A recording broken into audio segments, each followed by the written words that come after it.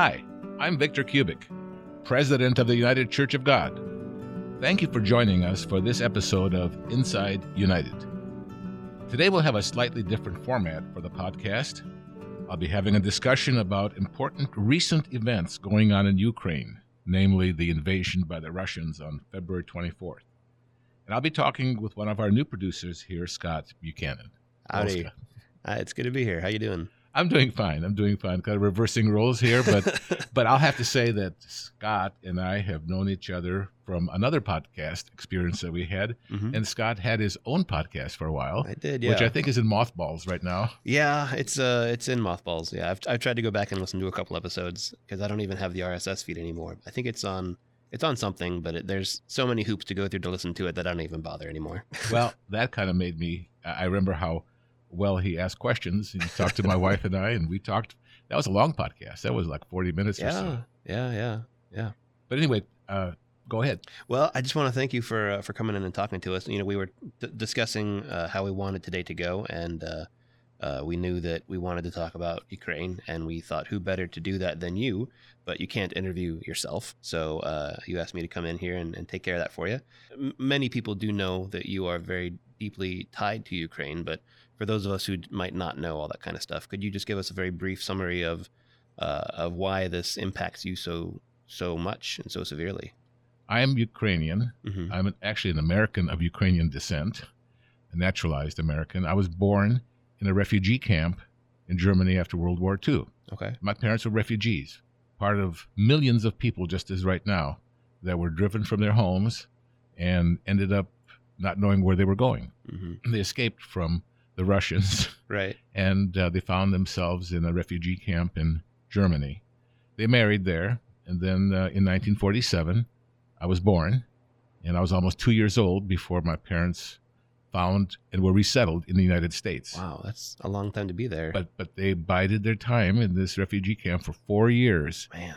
And then we came to the United States, and the only language I spoke was Ukrainian. Mm-hmm. I didn't speak English until I was in kindergarten. Wow. In fact, the kindergarten teachers told my parents, teach this kid talk English at home, because I didn't know English. Right. And it had to be something I learned in class and from picking it up from people. But it's been a blessing because Ukrainian has really been part of my DNA. Mm-hmm. And my parents made sure that we spoke Ukrainian at home as well, so that we wouldn't forget that language. And I'm glad for that because I'm fluent in Ukrainian. Right, it's part of your heritage, right? Right, it's part of my heritage. It's part of my training and part of my thinking, as well. I wanted to ask you, myself, I'm a ignorant millennial, so I don't know the history of all this stuff. I know that, if I could put it in a very concise description, it seems to me that Ukraine used to be a part of Russia, and now Putin wants it back, and that's about as simple as I can put it. Could you explain further as to why all this is going on? Well, that's what they say, being Russia absorbed 15 republics, at one time 16 republics. Mm-hmm. Some who had no desire whatsoever to be part of the USSR, like the Baltic republics, Estonia, Lithuania, Latvia, those republics. And the Islamic ones, way out east, Uzbekistan and others, they just kind of sucked them up into a huge empire. Mm-hmm. But going back in history, it's interesting to note that there was a province on the Dnieper River called the Kievan Rus, called Rus, R-U-S. Actually, Russia got its name, from that. But that has become what was originally the city of Kiev. But then historically, there was other invaders that came to Ukraine. They were from the east, the Mongolian people. And, that came from way, China way. And they came through Ukraine because Ukraine is a country without natural borders. Mm-hmm. It's a big wheat field. And it was kind of on the route to Europe. It was north of the Black Sea, and it was a convenient way to pass through. Mm-hmm. And so marauders came there. Then there were wars with the Polish people. There were wars with others. Turkey was always invading Ukraine, from the south. They'd come across the Black Sea, and they would, raise villages, take people as slaves and women as, sex slaves. It was just terrible history.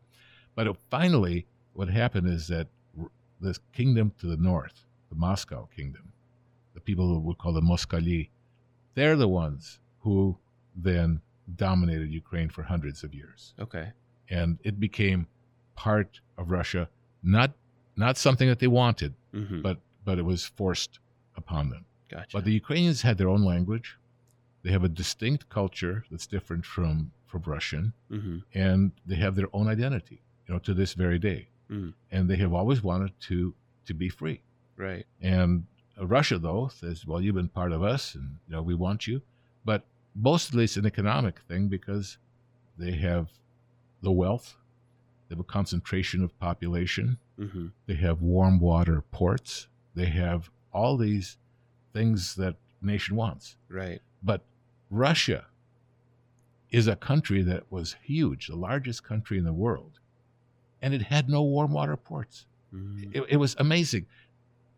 Peter the Great had to fight a war with Sweden just to get this little island, to get this area for Leningrad, or St. Petersburg at that time, to be the outlet through the Baltic Sea to get out. Otherwise, Russia had only one port coming into it that was near Murmansk. Is that way up on the North Sea? Oh, okay. That was up there in the Arctic, and it was closed for a part of the year because of ice. Yeah. Russia didn't have that. When you take a look at Russia, its biggest rivers flow to the north into the Arctic Sea out in Siberia. Okay. And it's an area that's not been blessed with, you might say, sea gates, with land gates, with natural ways to do things.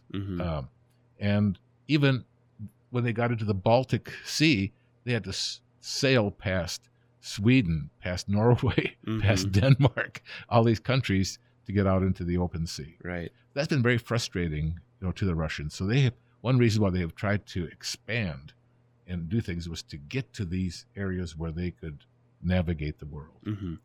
The Swedes called the Russians a bear in a cave with a little peephole for light.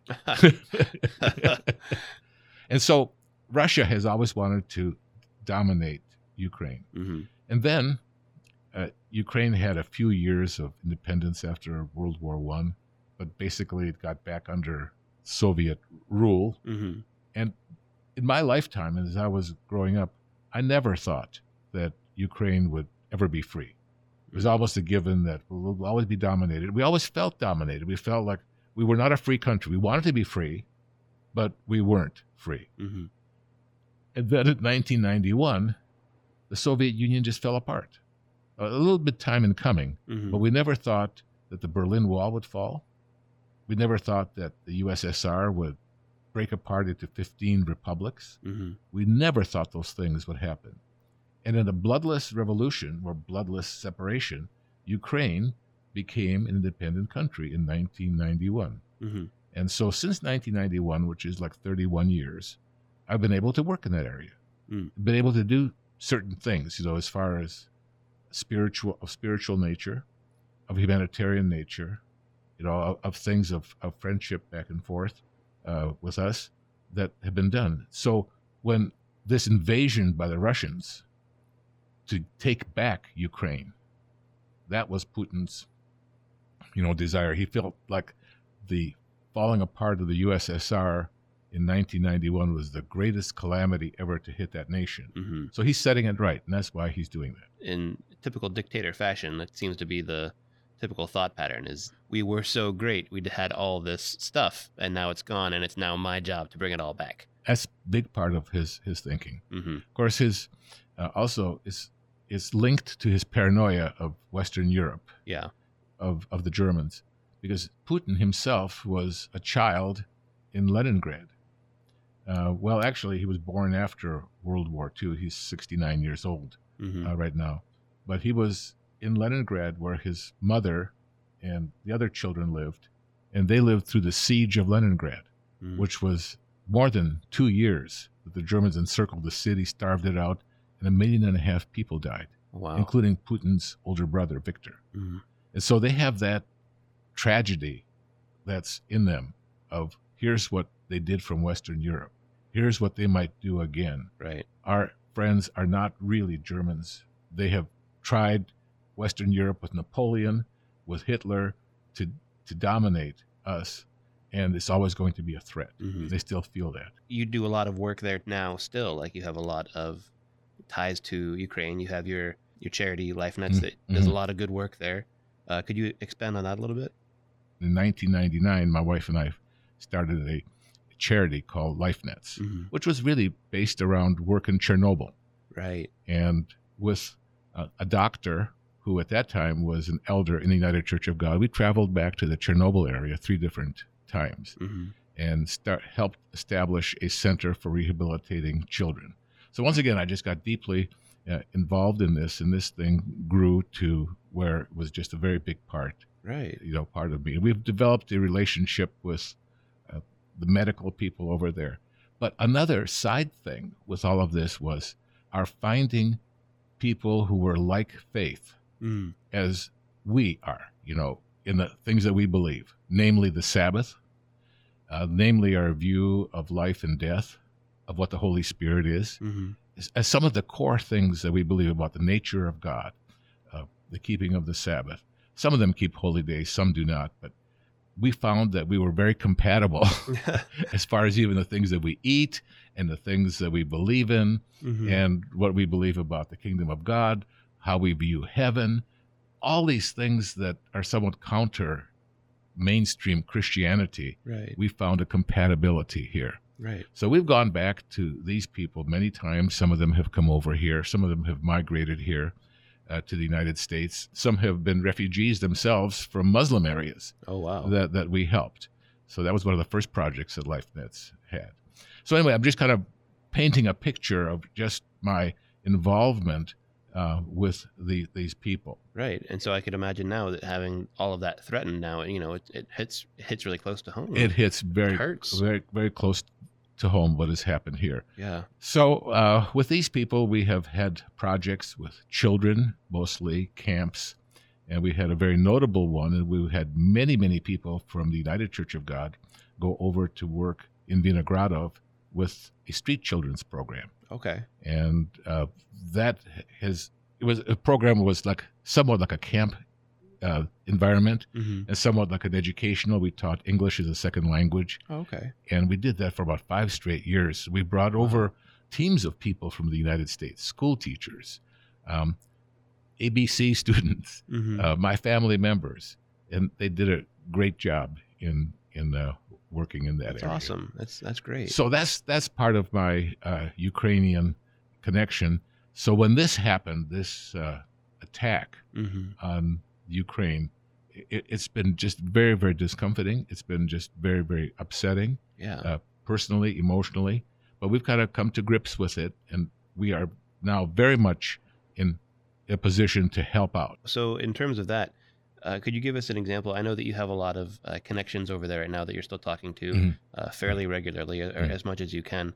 What's life like there now? Well, this is an interesting thing, Scott, is that many people who are helping Ukrainian refugees are helping them after they get out.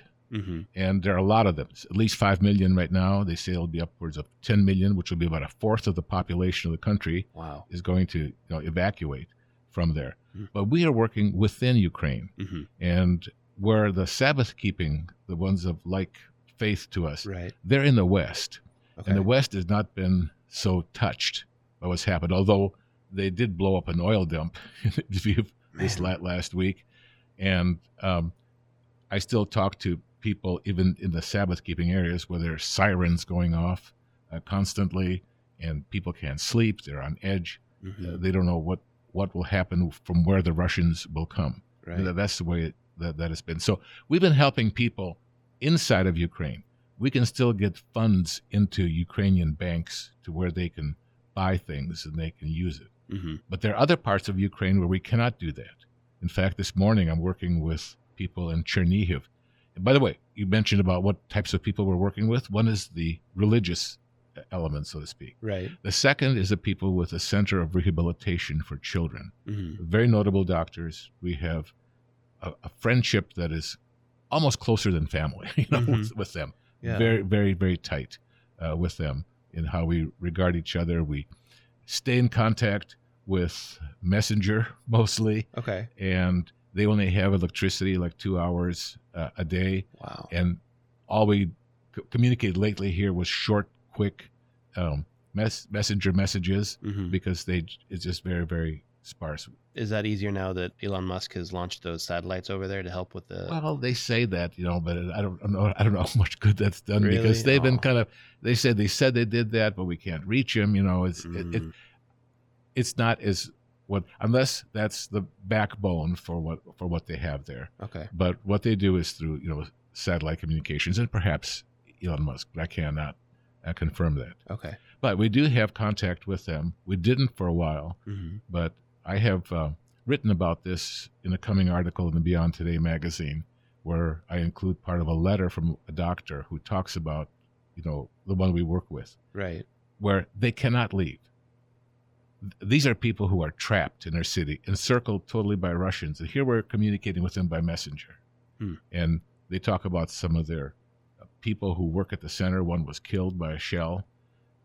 They live in the middle of the city, and as you've seen on television, these rockets and shells and missiles, are headed for randomly at apartment houses. You don't know if you're going to be the next one hit. It's winter there. It's mid-March now. It's warming up a little bit, but there's snow on the ground. Now, that's the second group of people I work with. And the third group of people I work with are my family. I have a cousin and his family that live in Kharkiv. And Kharkiv was very, very badly attacked. Right. And very, very badly mauled by Russian artillery fire. Is that where they blew up that bridge? Nope. That's actually where our doctors are. Oh, okay. I've crossed that bridge so many times. It's across the Desna River. It's the main highway between Kyiv and Chernihiv, which is a distance of about 100 miles. And, it's got a beautiful view into the city. And when I saw that they blew that bridge up, I said, why? Why do that? Because the bridge really had no military special, maybe it did, people crossing it, but it could have been a lifeline for humanitarian relieving people of, say, let's get people out, let's get the women and children, out of town. Well, they seem to be targeting civilians now anyway. I heard that they bombed that theater that had they spelled out in rocks outside of the theater that there's children in here, but they still bombed it. So it doesn't seem like they much care about maintaining civilian life anymore. They don't. They had no military success. They attacked. It's a very unmotivated Russian army. It would be like, these are people who have relatives between Ukraine and Russia. And so why should we be doing that? Why are people from Ohio killing people from Indiana? Right. I mean, it's about the same thing. Right. But, and correct me if I'm wrong, it seems like the Russians don't even know why they're there a lot of time. Right. They've been lied to as to why they're there. They said this is a special operation. When you come to Ukraine, you'll be welcomed, which was a lie, because they were met with machine gun fire. Right. I mean, this was an invasion. And then all of a sudden they saw what was happening, that their comrades are falling by the thousands. Their losses for the Russians are just huge. They don't know why they're there. They're not motivated. Morale at the pits. The Russian soldiers have even turned on one another, wondering what they are. They've had changes in leadership and generals over and over again. So they failed there. So what the Russian tactic changed to was to target civilian areas. That included hospitals. That included maternity wards. That included, like, the theater. They knew that there were people that were there for refuge. There were 300 people that I believe were killed there with the theater. They knew that there were civilians there. Right. And they are doing that to scare the people, to get them to surrender. And yet what it's done is brought out a stronger resolve to resist them. So we're looking right now, day by day, to see what the Russians really will do. The big fear is that the Russians will escalate this to using chemical warfare, or they will even use tactical nuclear weapons, and they're just dangling that over the U.S. And so the whole world's on edge. And deservedly so, I would say. I saw that video that you posted last week on your Facebook about just how quickly nuclear war escalates and just how many people are going to die within, just a couple of hours. And it's scary to think about that. we certainly didn't think that after the last 2 years it could get any worse, but now here we are. So, it's definitely something to think about and to pray about, certainly, not only for the people of Ukraine, but the leaders of Russia and the United States and everyone else just is able to keep a cool head and not, escalate. Well, I definitely want to get into this. Maybe next time we could talk about maybe the steps that led up to what's going on now. Kind of, I would like to talk about Crimea, because that happened a couple of years ago, and I think that might have just kind of emboldened him to make these steps that he's taking now. So thank you very much for meeting with us today and for answering all these questions and sharing your experiences. We're going to try to do a couple more of these, so we'll hopefully have those coming out in the coming weeks. Okay. Thank you, Scott. It's been wonderful talking to you. Thank you. Yeah, thanks. Thank you for joining us on Inside United. If you enjoyed this podcast, please share it on social media to tell your friends about us. You can find us on Spotify, SoundCloud, or your favorite podcasting app. We post new episodes every Thursday. We'd love to hear from you. Please send your comments and questions to podcast@ucg.org. Have a great week. Come back soon for more. This is a production of the United Church of God. For more, visit ucg.org.